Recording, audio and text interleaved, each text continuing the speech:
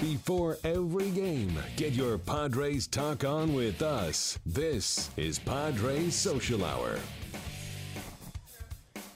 We're back here in the AMR studio, taking up to noon today, a full morning show as the Padres and Rockies get set. Not too many tweets coming in on hashtag PadresSH. I guess all our fans may be still sleeping. So can't tweet in the AM. Yeah, it's tough. So to give us something to talk about, we brought in this guy, AJ Cassavell, MLB.com beat writer for the Padres, we talked in spring training, but making your in-stadium, your Petco Park Social Hour studio set debut. Yeah, they say spring stats don't count. Well, No. spring social hour appearances don't count. Right. I'll count this one as my real debut. This is your rookie debut. Hopefully the pressure and the bright lights don't get to you. But, yeah, let's talk some Padres. Well, first let's talk the beat. You took over for Corey Brock, who 9 years on the beat made a lot of friends. A lot of people really respected him. Anybody missing him, like giving you hate tweets, like we just don't like you, or do people love you? Like, hey, you're better than Corey? Has it gone one way or the other so far? It's impossible not to miss Corey because he was such a presence. But so far, I've gotten all positive responses from the fans. It's been fun.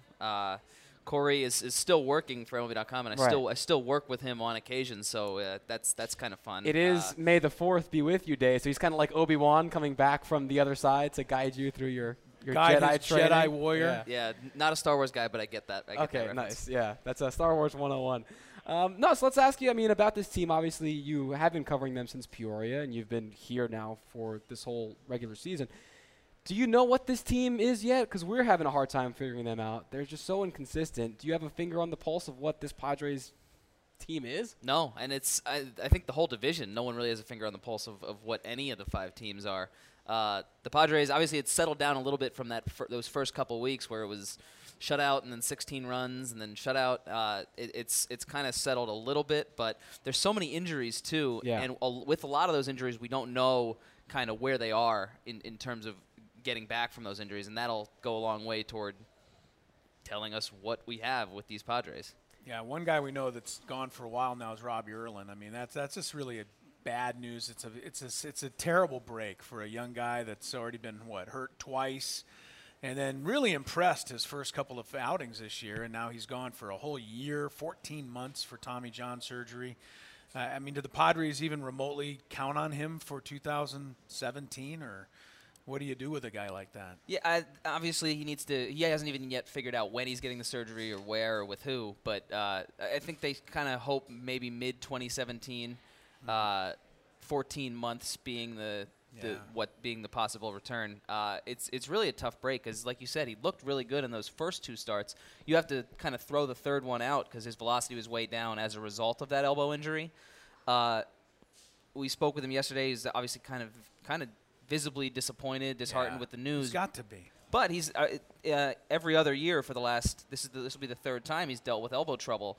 So if you want to try and put a positive light on it, he can kind of get it out of the way and not really have to worry about the elbow maybe acting up again in the future. Yeah, just go back to square one with it and start fresh. That's what we had mentioned yesterday. Well, silver lining, it's tough to pull one out of Tommy John surgery, but that's one to take. Sometimes you come back throwing harder after Tommy John surgery too. There's a second silver lining. Yeah, so we'll see with him. You're on the road with this team too, and you talk to guys like Robbie after situations like yesterday, but you're pretty much embedded with these guys. It was a lot of new names and faces getting thrown together in spring training. How are you seeing them coalescing so far in the clubhouse, through the slumps, through some of the good times? What kind of group is this that you're seeing from your reporter's eyes? Yeah, and people say it all the time. We don't get too high, don't get too low. That's kind of been the MO with this Padres team because they've certainly had every possibility to get too high and too low after the first series, too high after scoring 29 runs in the next 2 games after that. And that's a mantra you really need as a baseball team because it is a long season. To go again with the cliche, it is a marathon. Not a sprint. It's not a sprint. It's not a sprint yet. It will be in September, but we're a long way away from that. So they've kind of taken that mindset, which that's what you need. Andy Green hit his introductory press conference out of the ballpark. When he first showed up, he lit everybody up at his first press conference, and everybody, I think, liked him right off the bat.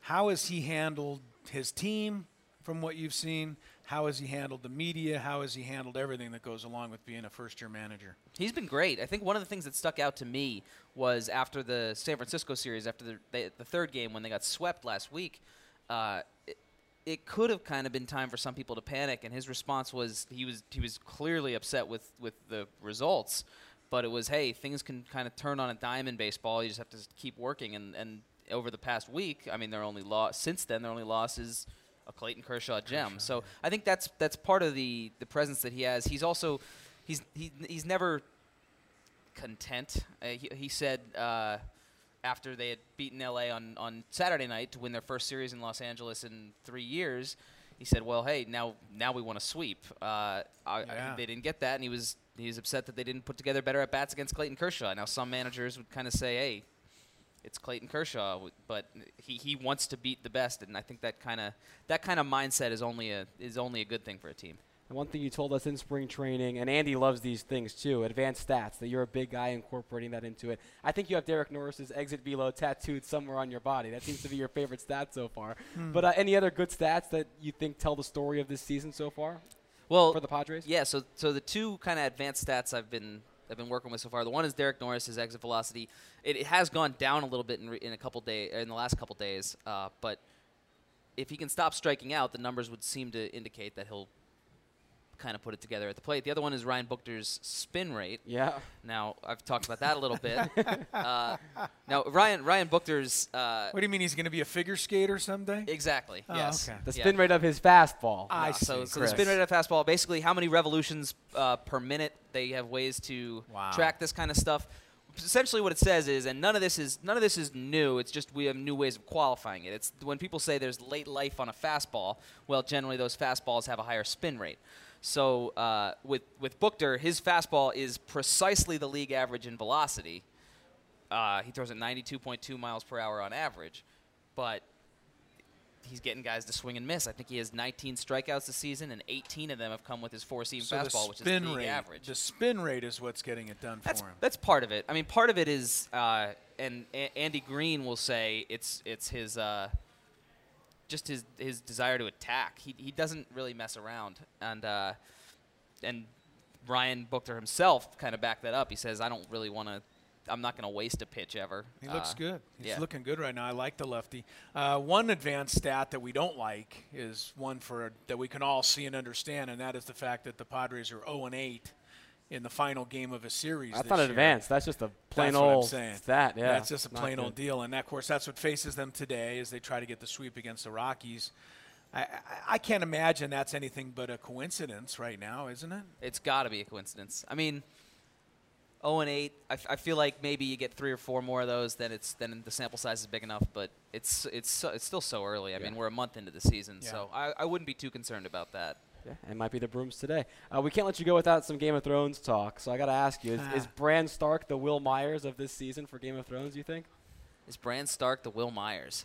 How so? Now that he's back and he's kind of was on the shelf for a while, couldn't really get in his groove, but now could be a real kind of game changer moving forward. I think that's a pretty good analogy because we're going to see a lot of things happen this season that are a result of Bran's presence, and we may see a lot of things happen this season that are a result of Will Myers being healthy. Yeah, so far with his bat. I agree with him wholeheartedly.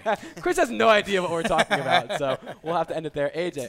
Big week for Bran this week, I think. Huge week, yeah. And huge week for Will. He had the go-ahead or the game-tying RBI yesterday, and maybe Bran Stark can return the favor. AJ Cassavell, thanks so much for swinging by, man. We appreciate it. Yeah, thanks for having me on. It won't be the last time, so get used to this. All right, calling all casual wine drinkers and connoisseurs, Padres Wine Fest presented by Southwest Airlines returns this Friday before the Padres take on the Mets at 7:40. Sample wines from local and regional wineries, and don't miss the assortment of Maui Jim sunglasses available. Get tickets at Padres.com/party. Padres Social Hour comes right back after this.